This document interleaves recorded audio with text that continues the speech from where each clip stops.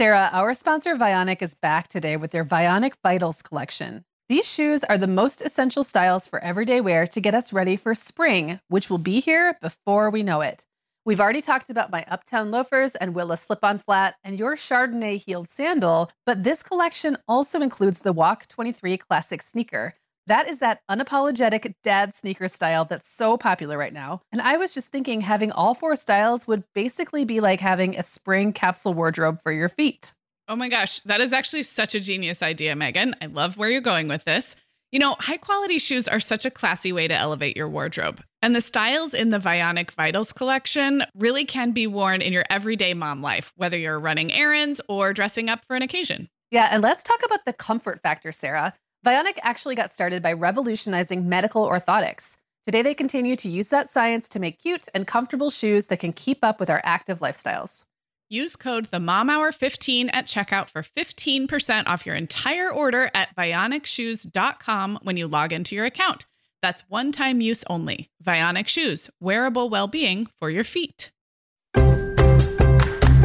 Hi, I'm Megan. And I'm Sarah. We're two moms with 8 kids between us from preschool to teen. This is the show where we help you feel better about the mom you are and share our own parenting tips and personal stories. We're not experts. We're parents who've been there. We're not perfect. We're real.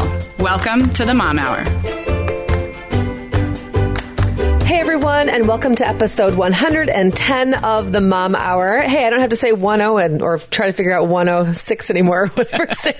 We're back. That was a real problem for me for a while.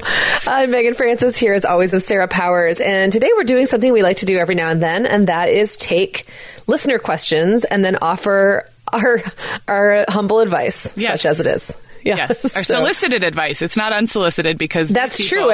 Actually asked us questions. Right. We didn't make this up. People actually write us and ask those questions, and then we do our best to answer those questions honestly and, carefully and, helpfully. We'll do our best. That's all I can say.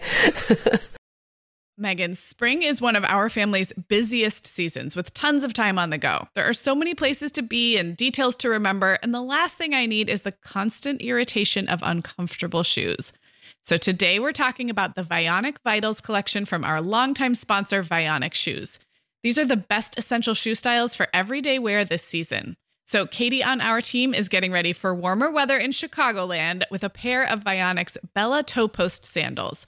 These are Vionic's best-selling flip-flop style, and they have a cute little bow on them.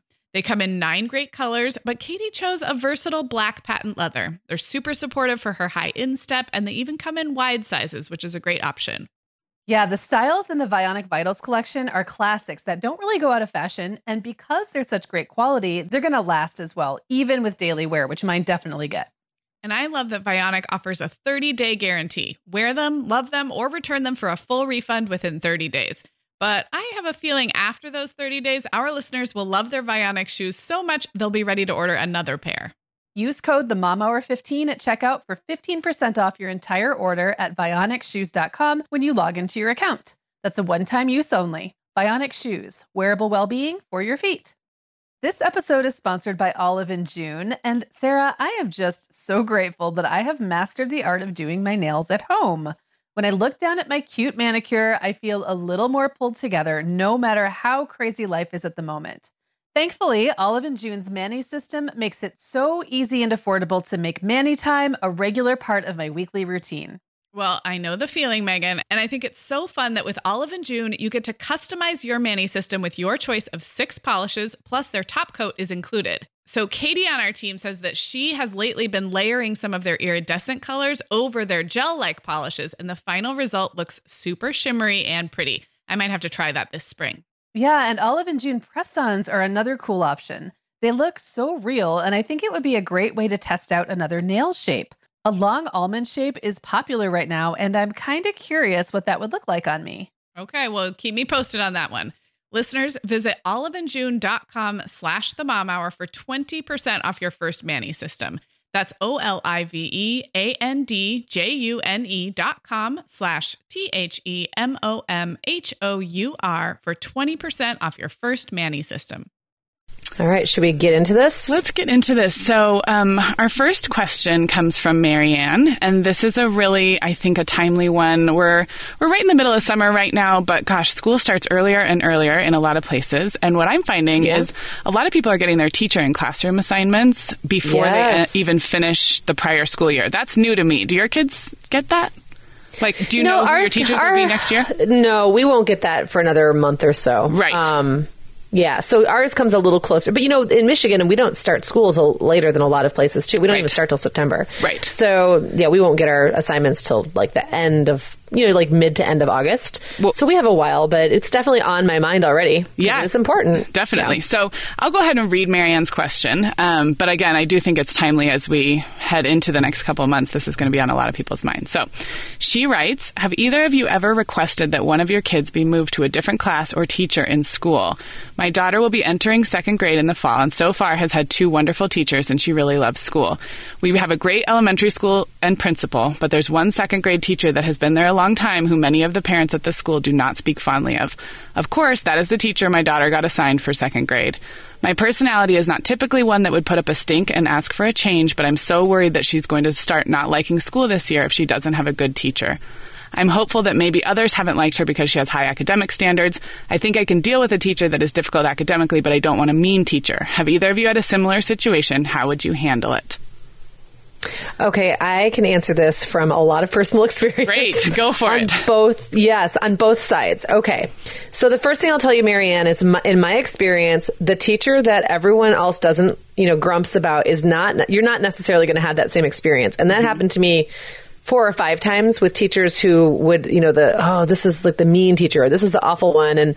And then my kids did fine in those, with those teachers. It was not a problem. So I've had it on both sides where it's like, I kind of had a little bit of nervousness or a little trepidation, and then my kid really clicked with that particular teacher. And for whatever reason, these other parents didn't. And I think sometimes you have to consider the source. Sometimes I look at who's saying something and I wonder if their values are the same as mine, if what's important to them is the same as what's important to me, if their kids' personalities and mine are similar. Those are all things I like to think about while taking someone's opinion into account. However, I did have an experience on the other side where, I'm just going to say it because I'm sure she doesn't listen to my podcast. Clara had a teacher at one point who I hadn't really heard much about because I didn't know many people who'd had her. And she really had a tough year. And I'm not going to blame it on this teacher, but she had such a good year the year before. And she would say things to me like, why would they make school so great one year just to have it be so terrible the next year? And part of that is Claire's personality. She worries. She's very anxious. She's really concerned about following the rules. And there were things that, happened in the class that she really just couldn't relax in that classroom. And I really went around and around because like you, Marianne, I'm not the type to make a stink. I usually just try to let things go and see if we can make it work. And it just wasn't. And so what I ended up doing, I didn't ask to change teachers because this was a few months in when I could see this was starting to happen. And I wasn't sure that would be the right choice at that point. But I did write an email to the principal and the school social worker and the teacher and just said that Claire was having a hard time. And then we sat down with the social worker and the teacher and kind of talked about some strategies for making it better. And to be very honest, it didn't get a lot better. Like the year ended kind of on a sour note. And so I was really proactive at the end of that year and went to the principal and the social worker and asked specifically that she be put in a very specific class the next year. And I the attitude I sort of had was like, look, I really took one for the team this year because at any point I could have raised a big stink and I didn't.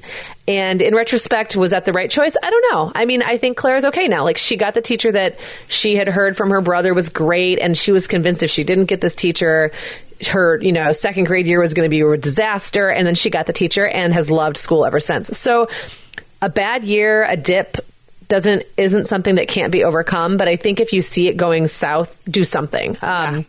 I am the type who would let it play out, though, because like I said, with my other kids, they've all had teacher assignments that other people have thought were bad ones, and they've done absolutely fine. So you just don't know until you see that particular teacher and that particular kid together. I also had a weird experience where I had a teacher who had a wonderful reputation, and then one year, just her, and it was Jacob, just did not mesh. They were terrible. It was really bad. And I was like, why does she have such a good reputation? And then Now 2 of my other kids have had her, and it's been great. So I don't know if she was just having a bad year, if they were just a really bad match. I don't know what happened. And you can't always plan for that. I just stay on top of it, ask lots of questions, be proactive. If you don't, if it doesn't really go well, but you don't think that yanking her or demanding a change is the right choice, there might be something else that you can do. So exhaust your options, but I wouldn't exhaust them all at the beginning. I'd pace them out a little bit. Yeah, I totally agree. And unless there's, okay, so I was thinking as you were talking and just what I could add to this, but it is interesting that they've gotten their assignment in the summer. And I think with my personality who likes to plan, on the one hand, it would be so great to know what to expect all summer. On the other, now you have this less than ideal assignment and all summer to think and oh yeah, exactly. How's that going to go? Yeah. So I'm going to agree with you and say, that I don't think I would request a change before the start of the school year or even really spend much time worrying about it for all the reasons that you said, Megan.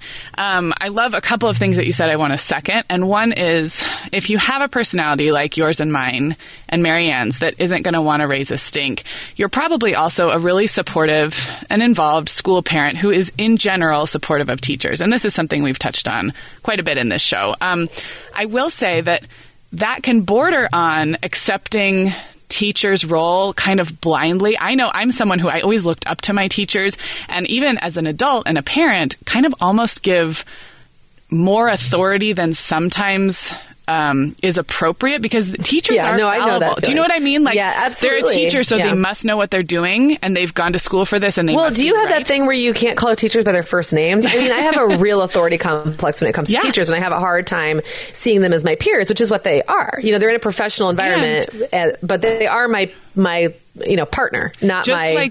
And just like ruler. Right, exactly. And just like in any other profession, there are outstanding ones and there are marginal ones. And I think it's taken me a few years as a school parent to even be willing to admit that a teacher might not be great. And I know that sounds weird because there's so many parents who are quite critical of teachers and give them a hard time. And I almost think Marianne is probably more like you and me, where we err on the side of assuming if they've been hired and they've been there a long time, they must know what they're doing. Somebody vetted them. So for me, it's been actually a process to get to the point where I even admit that there are some crappy teachers. And you guys who are teachers out there, you know how supportive we are, but you also know in your own profession, they're not all excellent. Now, having said that, we know that, just like you said, Megan, we don't know about how this personality match up or why the experience of people who've said that she's not that great, why that even happened. So I just want to say that it's okay to assert yourself or to even give yourself permission to say, you know what, I don't think this is a good fit.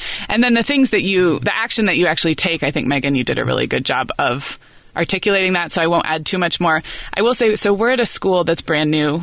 Last year was its first year in existence, so there was quite a bit of just growth, new school growth. There was a little bit of teacher turnover in the first few months. There will be quite a bit, I think, between year 1 and year 2.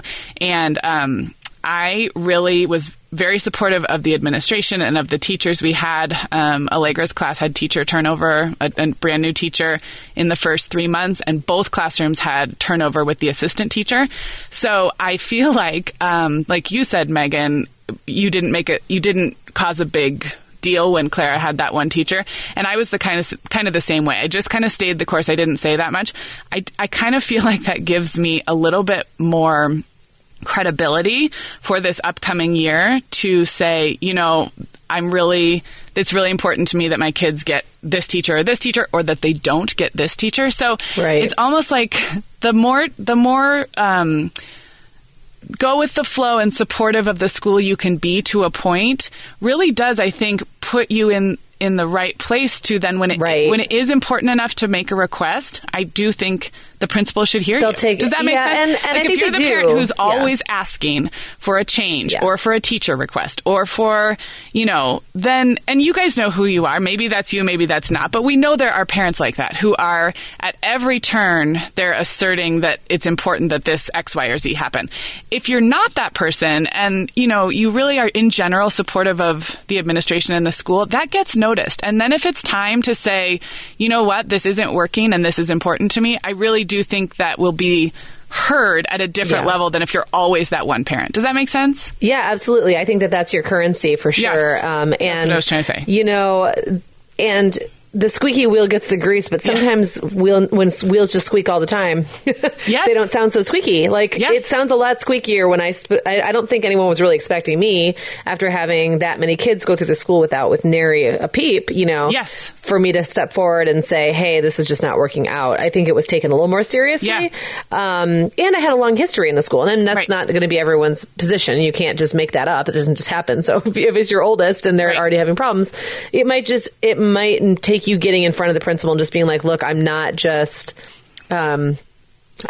griping just to gripe. Like, this is what's happening, and really kind of just like show your human side that this isn't just like you coming down on this teacher, but this is you really having serious concerns for your child. And I think when I got in front of this social worker and was actually teary, like had a hard time keeping my voice steady, I think they took me very seriously. Because at school, the thing to remember is that at school, your child might be completely different than they are at home. So they kept saying, well, she's fine at school. She's fine. And I said, she comes home and falls apart. You're not seeing it because she's holding it all together and then she's coming home. But when I tell you this, take me seriously, please. So, so there's all kinds of factors, but, I think that's all really a good point, Sarah, that if you choose your battles wisely, then you can fight them better, and people will maybe listen to you a little bit. They'll just give it a little more credence to what you're saying. Yeah, absolutely. And I do think it sounds like Marianne's, I don't know this for sure, but I got the impression this is her oldest child. So second grade is just a couple of years into being a school mom.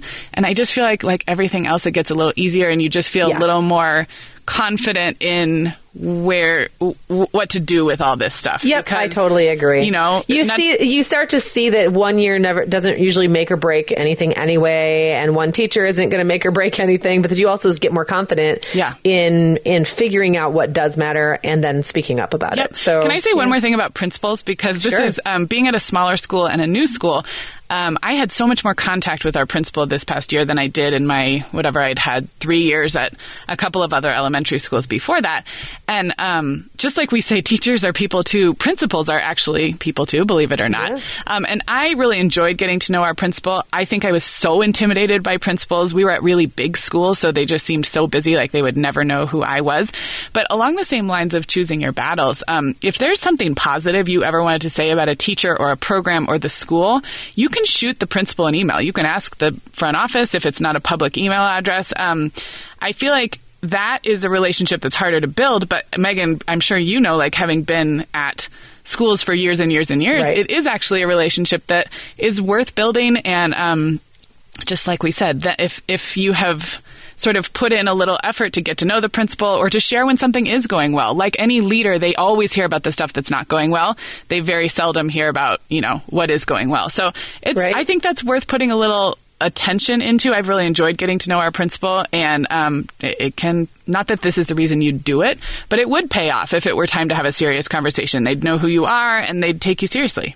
Absolutely. Yep. All good. Good stuff. All right. Okay. Do you want me to read the next one? Yeah, go for it. Okay.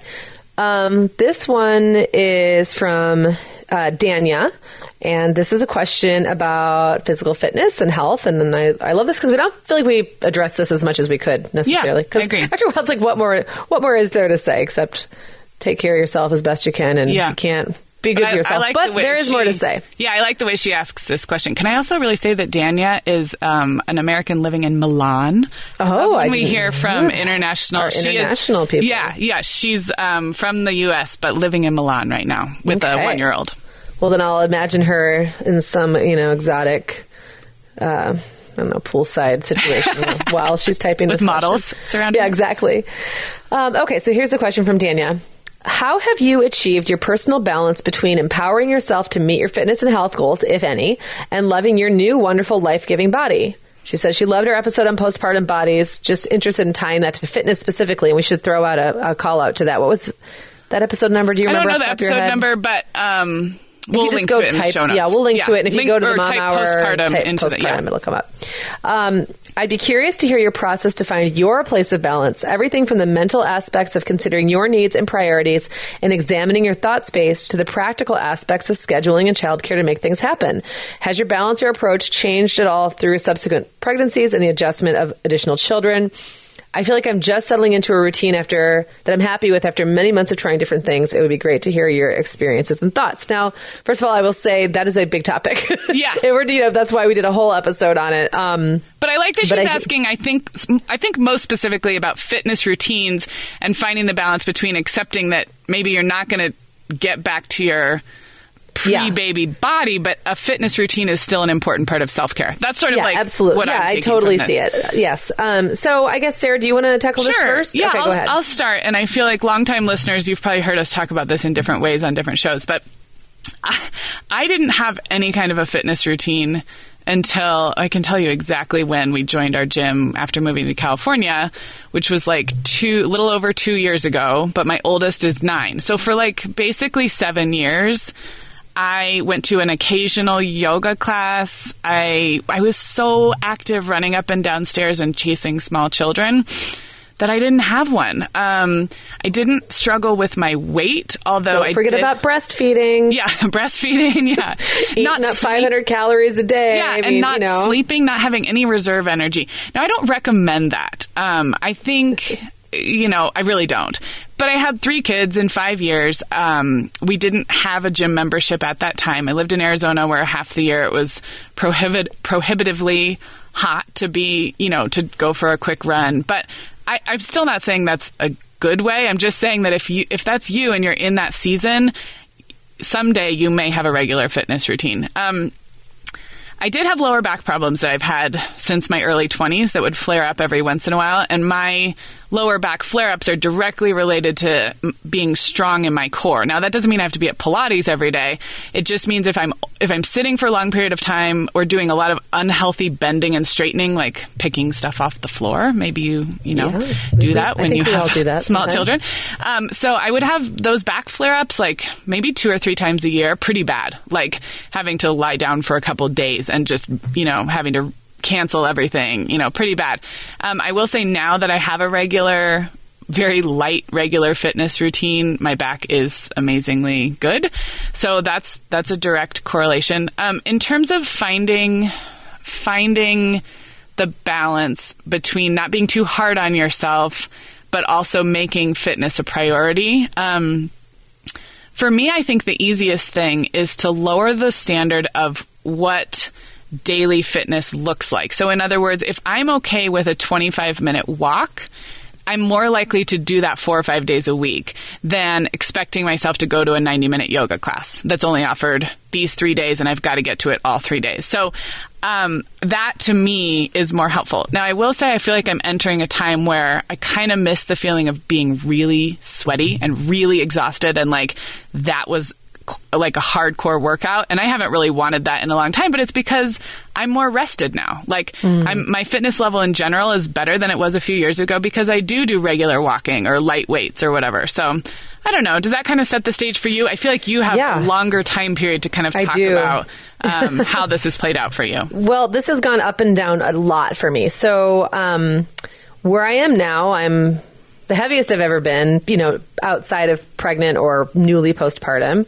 I'm also starting to find myself being okay with that. And I think there is a struggle because part of me is if I could just shave off 5 pounds, all of my clothes would fit better and I would just feel better. There's things that I can already tell, aren't more difficult necessarily. I'm just not as comfortable in my clothes. So it's they're tight and I don't want to go up a size because then they're going to be loose. And I'm in this weird little in-between spot right now. So it's not I never think, gosh, I'd like to be more fit or I'd like to be a little thinner or something like that. But I'm also, I think there was a long period of time. I had kids really young. So at any time I theoretically could pass for a person who was really young without kids. Even into my mid-30s, people would mistake me for being in my late 20s all the time, mid-20s even, and being thin helped. And so there was always this feeling maybe if I just maintain this, maybe I can be the best shape of my life this year, or maybe I can maintain this and I can just keep passing for this age. And I'm kind of at the point now where I'm do I need to pass anymore? I mean, I'm not trying to pull off anything that I'm not trying to look 10 years younger. I'm not trying to be anything I'm not. I just kind of have to get comfortable with the body that I'm in. Across America, BP supports more than 275,000 jobs to keep energy flowing. Jobs like building grid-scale solar energy in Ohio and producing gas with fewer operational emissions in Texas. It's and, not or. See what doing both means for energy nationwide at bp.com/investing in America. Hey, it's Kaylee Cuoco for Priceline. Ready to go to your happy place for a happy price? Well, why didn't you say so? Just download the Priceline app right now and save up to 60% on hotels. So whether it's Cousin Kevin's Kazoo Concert in Kansas City, go Kevin, or Becky's Bachelorette Bash in Bermuda, you never have to miss a trip ever again. So download the Priceline app today. Your savings are waiting. Go to your happy place for a happy price. Go to your happy price, Priceline. Now, how do I balance that with wanting to be healthy? That's the challenge. And I think where that has to be, and this is something I logically knew in my 20s and logically knew in my 30s, but was been really hard for me to accept until quite recently, is like figuring out, what am I doing it for in the first place? Am I doing it because I want to have a hot bod? That's different than because I'd probably be doing different stuff. Like if I wanted to drop 2 dress sizes and look great in, like booty shorts, right? Then I'd probably honestly hardly be using like supplement shakes. At this point in my life, This is the kind of stuff I'd need to do. My metabolism is not where it was, right? I'd have to like give up wine. I'd have to work out daily, and it would have to be like hard, sweaty workout, not just a couple, walking around walking 20 minutes or whatever. So I'm trying to reestablish what is the reason I'm doing it. And I think the reasons I'm looking at now are I want to feel strong. I want to be flexible. That's something that I underestimate sometimes, like when I haven't gone to yoga for a while and everything hurts and is tight. And that can happen pretty quickly. Like it doesn't take that long to tighten up. So being strong and flexible are really important to me, and having some stamina is really important to me. And looking good is like 5th on the list. So, it's like, it's important, but it doesn't trump everything else. And so, what else is also important to me is enjoying myself and having time to spend doing things that I want to do, not just things that I do because I'm trying to force myself into a smaller pair of jeans or whatever. So I guess that's where I am. And like with you, what you said, Sarah, is if you can meet those goals. I mean, I could meet those goals if I walked 4 days a week for 25 minutes and went to 2 yoga classes a week. I would feel good. Now, if I want to look a little bit better, I'm going to have to add on maybe a strength training class. And maybe one of those 25-minute walks is going to have to be a run and something like that. And maybe I'm going to have to be more careful about what I eat. And that's where that balance is. Because the walking in a couple of yoga classes is easy for me. It's part of my routine now. My kids are older. It's easier. I joined a yoga studio that has classes all the time. That really helps. But it's like, I guess now I'm in that position where I just have, like, almost like every choice I make, like, so is this worth, is looking a little bit better or dropping a few pounds worth that trade-off? And I feel like I change my mind on that daily. Like, it doesn't go away. It's just less present. It's not so close to the surface for me anymore as it was for a while. No, I think that's super helpful. I also think, just going back a little bit to Danya's question, I think in her email she said her daughter's 13 months, and she's also asked about subsequent pregnancies and future children. So thinking back to, those years where your body's going to change, it's easy to get into this feeling of like, why bother? What's the point? Why bother if I'm going to be pregnant again in 6 months? Like, what's the point? And I think a lot of what you just said, even though you're approaching it as being very done with children and, having more years behind you of those pregnancy and stuff, it's kind of the same thing, which is what's important at this time? Is it to have the energy to keep up with my toddler? Is it to have the mental health benefits of a little bit of exercise every day? Is it to, if you do struggle with weight gain, is it to keep yourself at a healthy weight so that a future pregnancy comes at a healthy weight instead of starting overweight? So I think looking at that and just expanding it so that it isn't just about size. And we talked a lot about that, I think, in our postpartum episode. The other thing I want to say that you and I, neither of us train for things or do like boot camp challenges, but that's not to say that isn't an option if you feel like you need some external accountability, or also if you feel like you want some social aspects. So I know the Stroller Strides, which is now called Fit for Mom, there's those programs, probably not in Milan, but in so many U.S. cities. And having a community that's a little bit social in addition to the fitness aspect, I think is so motivating for a lot of people. And just because you and I haven't gone that route, I don't want to skip that. And then I can even link to that, because there's Fit for Mom communities in so many places. So if you haven't, and that is, if you're not familiar, it's resistance and cardio and strength training using your stroller and your baby. So you don't need childcare. And then finally, I just got an Apple Watch. I was never into the Fitbit thing, but any kind of tracking, whether it's just in your journal or if you use a Fitbit or an Apple Watch, I think anytime we're aware of our patterns, it can inspire some just small incremental healthy changes. And that's with everything from, these with apps and stuff. You can track everything from how much water you're drinking to how well you're sleeping to, your movement and exercise goals. So I think that's another way to just, if you want to be balanced, which I think is what Dania is asking, if you want to be moderate and balanced about this and be forgiving and accepting of yourself while still keeping an eye on basic fitness, I think some of those things can help, whether it's an old-fashioned journal log or something like a Fitbit, or it's kind of fun on my Apple Watch to see, to put it on when I go for a walk and see, see that activity tracked in that way. So those are great suggestions. And I think one other thing that I would add, and I think this becomes really important when you have limited time, when you're not, like you said, you're going to be pregnant again anyway, so you're not going to necessarily get a visible result that you want. It's to just do stuff you love. And they say that, and it sounds, and man, I went back and forth with myself about this, but I don't like to exercise, so I don't like any of it. But the truth is, I love hiking. I love kayaking. I love stuff that is outdoors. I really enjoy yoga, even when I go to a class where I kind of want to kick myself halfway through. I know you've all been to the class before where you're like on your 30th, chaturanga, and you're like, why? You try not to look at the clock if there is one. I'm like, don't look at the clock, because I'm going to be so disappointed if it's only half over. But I always feel so good at the end that I'm glad I did it. And then there are other exercise classes I've been to where I don't feel good at the end, and I'm not glad I did it, and I don't want to go back. And I really have gone up and down trying to force myself into something I don't enjoy. And maybe you'll get a couple of months, but it's not going to last. And yo-yoing is no good, and being all over the place we all know this. That's not how you create lifestyle changes that last. It doesn't mean you stick to the same workout for the rest of your life. You need to mix things up. But I do think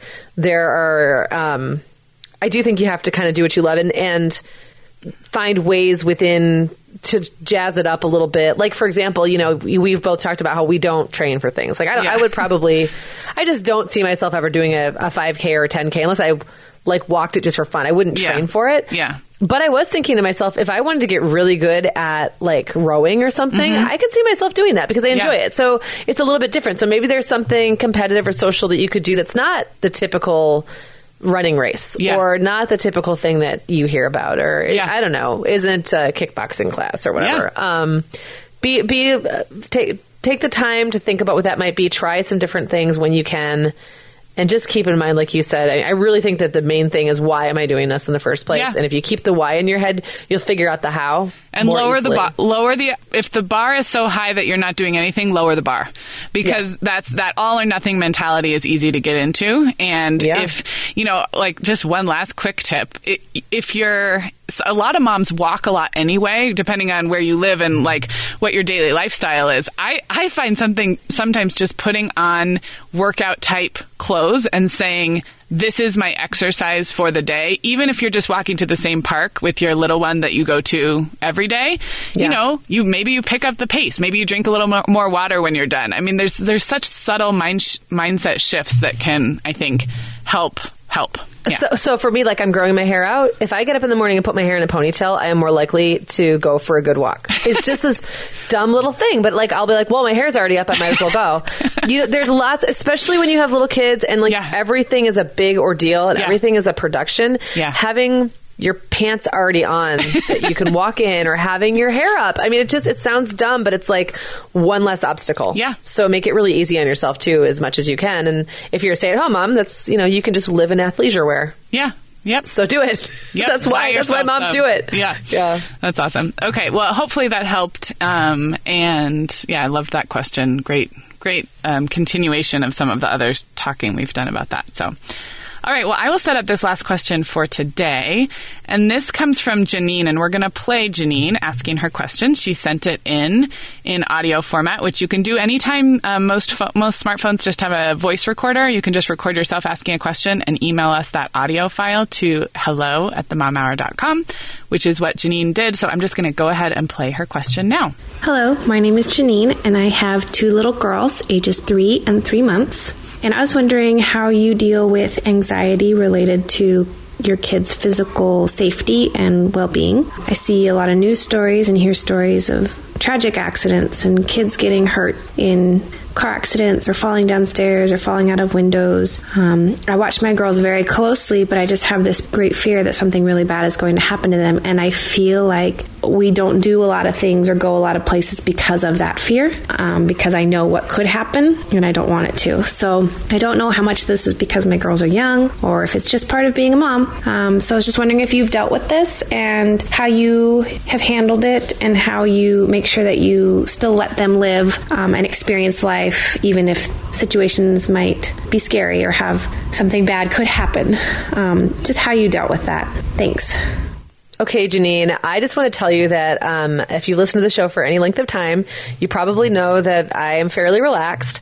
But even I had a lot of weird, and mine were like weird worries when my kids were really little, especially. And my sister and I, my sister's very relaxed as well, has talked about this, how one of her big worries, like she would have anxiety attacks imagining one of her kids crawling into an abandoned refrigerator. Wow, that's really specific. Super specific. And how many places do you even see abandoned refrigerators? But I had similar weird things that I would get really worried about that weren't even within the realm of reality. And I think that's so easy to do when they're little and helpless and you're like literally keeping them alive every day. Mm-hmm. and it's a huge job. And I think that's normal. Like, to have those worries is normal. And I think for myself, the place that I would want to start, and Sarah, you could probably speak to this better than me, just being someone I think who probably worried about real things. Yeah. More than me. No, and I think we all know that I worry more than you do in general as a personality trait. Yeah. Yeah. So I think that the thing that has always helped me is to understand relative risk. Yes. So yes. Things like car seat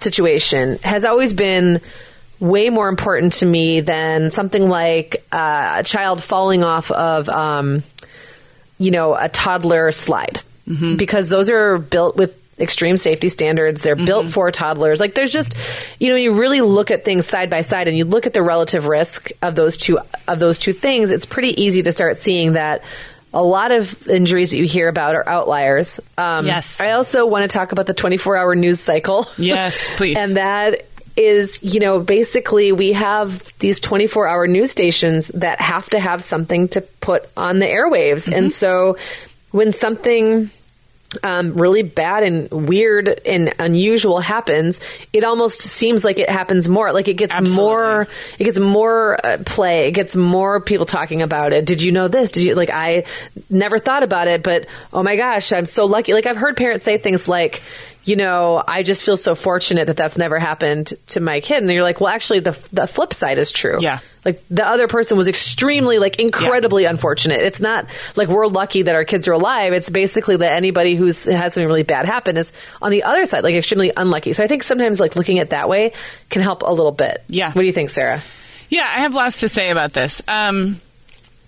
First of all, Janine has a 3-year-old and a 3-month-old, which in my mind tells me you're getting used to this idea of having 2 kids, which is a huge world shift.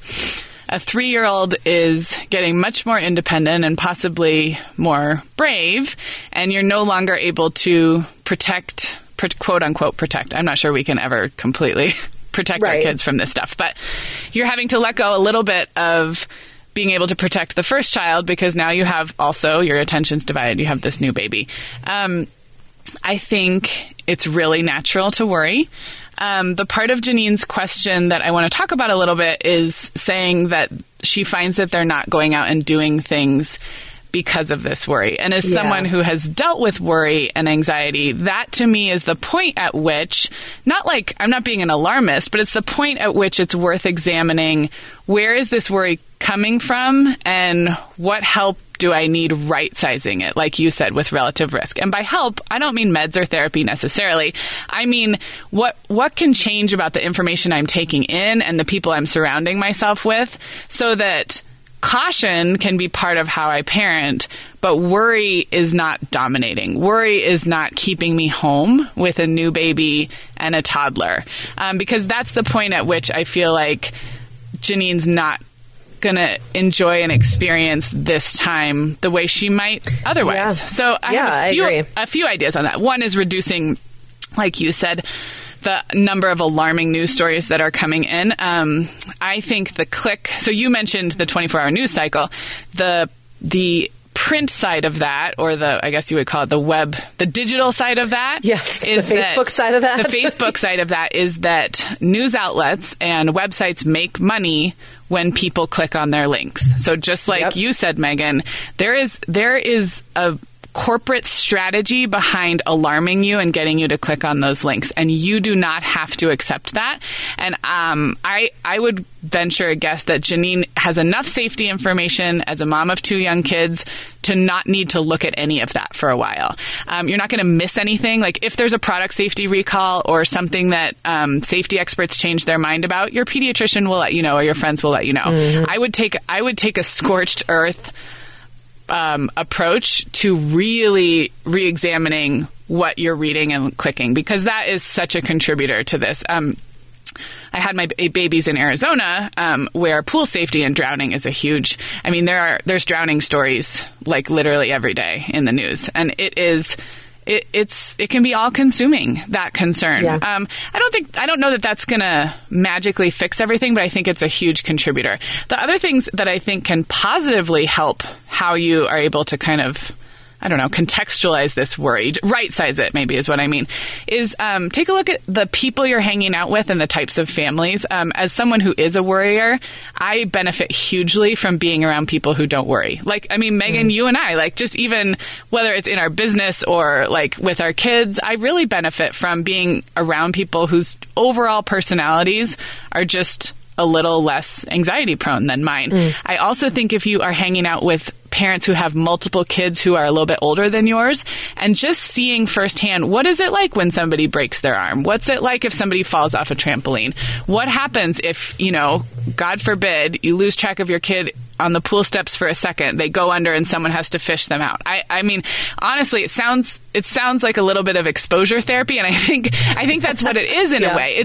It's being, instead of seeing things on the news, it's sort of coming to terms with that these small incidents and accidents happen in everyday parenting life. And the worst case scenario, the awful, awful scenarios that we hear about on the news are, like you said, Megan, they're the most extreme and rare cases. And in fact, we have many close calls. Let me list a couple.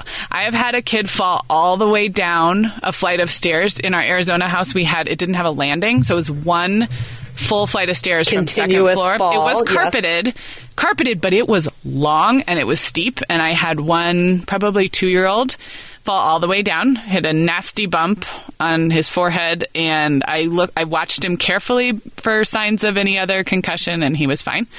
I have had that moment where I've been in a pool with a bunch of moms and little babies, and someone was holding one of them and they kind of wiggled away. And for a second, it was that horrible moment for a second where we looked around and fished a toddler up from the bottom. And again, we were cautious, and we made sure that there was no secondary drowning, and we took all the precautions, but it was okay. I've had a kid break a arm in a bounce house. I've had a kid break an arm at a summer camp. I feel like the more small accidents and incidents that you have either in your own family or your friends, the more normal's not They kind the of right inoculate word. you. Yeah. It's that, okay, these are things that are part of childhood, and Yes. they're not fun. They can be really scary, and I don't want to diminish that, but they are not all the things that you see on the news. They're actually much more kind of everyday than that. And if you haven't had anything like that happen and you're really isolating yourself at home, or you're only hanging around with other moms with similarly aged children who haven't yet gotten hurt, it's so easy to go to the worst place scenario in your mind. Does that make sense? And you know what? And this, again, hopefully this doesn't cause more anxiety, because that's totally not my intent. But I'm just, while you're describing these things, Sarah, I'm thinking of two things that happened in my house. I accidentally whacked my 2-month-old baby's head into a door frame because I was just, you know how you're walking fast, and I turned or something and whacked his head really hard. My sister-in-law fell up the stairs at my house holding her baby, and he catapulted out of her arms, flew across the room and hit a wall. I mean, this stuff happens. People Babies are human. fall off the changing table and off the bed. Right. I forgot about those. We're newborns. we're kind of clumsy, and babies are slippery sometimes and wiggly, and things happen, and it's You can't always predict for it. You can't, and I don't want to say I know you can't. I'm really glad that you weighed in, because for me, my response is just to kind of okay, it's not happening. Kind of, just make it go away in my head, which I think I'm just better at than some people. It's just a skill of mine. But I do think that, if you try to control for all possibilities and potentialities, you do end up kind of locking yourself, painting yourself into a corner. Yeah. And I think that as your kids get older, and they're going to need, and we've talked about this in our free range episode and stuff, they need to learn how to calculate risk. Yes. And all these little things that happen to them when they're little, help them do that as they get older. Because the last thing you want is to protect them so much that then the first time they walk to school by themselves, they just can't handle it, or they don't know how to get there, or they're afraid to cross the street, or whatever it is. Being comfortable with a certain amount of risk and being able to assess risk makes us safer. Yes. And that is a learned thing. That's like a tweetable link. I mean, that's it is. Phrase. I wish I remembered exactly what I said. I'll have to go back and listen. Yes, we'll transcribe that one. But Janine, also, surround yourself with moms of all different kinds. That's something. It's one of Sarah's mantras on this show. Being around families and community of all different kinds is so helpful, I think, both for the two reasons I said. One, you'll see moms who are really laid back about safety stuff, maybe to the point where you're almost judging them, and you're like, why isn't her kid wearing a helmet? I have had that judgment myself sometimes. But the wide spectrum of where people fall on how they protect their kids and observe safety precautions, I think is actually really good to see, because if you only rely on the printed warnings on packaging, which is the scariest, or the clickbaity headlines, it just seems like you're never supposed to leave your house. When in fact, there are families out there, scraping their knees and swinging from the monkey bars and going on trampolines all the time. And I think the real world is more comforting than what we're given in the media. So I don't know if that kind of wraps that one up. But I think that totally wraps that one Janine, up. I just also have to say, it is not easy to admit that you are experiencing worry of that nature. And so I really appreciate that particular question. And also, I know that for every Janine, there are listeners that we have that are not comfortable saying publicly on a podcast that they're struggling with worry or anxiety. So thank you. You probably helped somebody. And if it feels like this worry is dominating too much, talk to your doctor or your pediatrician, either one, about, whether this is in the range of normal. So absolutely. Yep. Thank you, Janine. Was that it for this episode? I think so. So we actually collected a whole bunch of listener questions recently. So I think we should do another one of these soon, because we have some. So if you sent us a question and we didn't take it today, it's not it doesn't go into the, what do you call it in writing? We didn't throw it away. Fluff pile or whatever. What is it? I think, what do they call it when they on the cutting room floor? Yeah. It didn't it didn't get rejected. We just started with 3. We haven't got to it yet. And we'll do some more. Before we wrap, just a quick reminder that you can get your Kind Snacks variety pack for $10, and that includes free shipping, by going to kindsnacks.com/themomhour and try all those yummy, healthy snacks for yourself that we talked about at the top of the show. Anything we talked about here will be at themomhour.com. This is episode 110, and we will be back with you next week. See you then.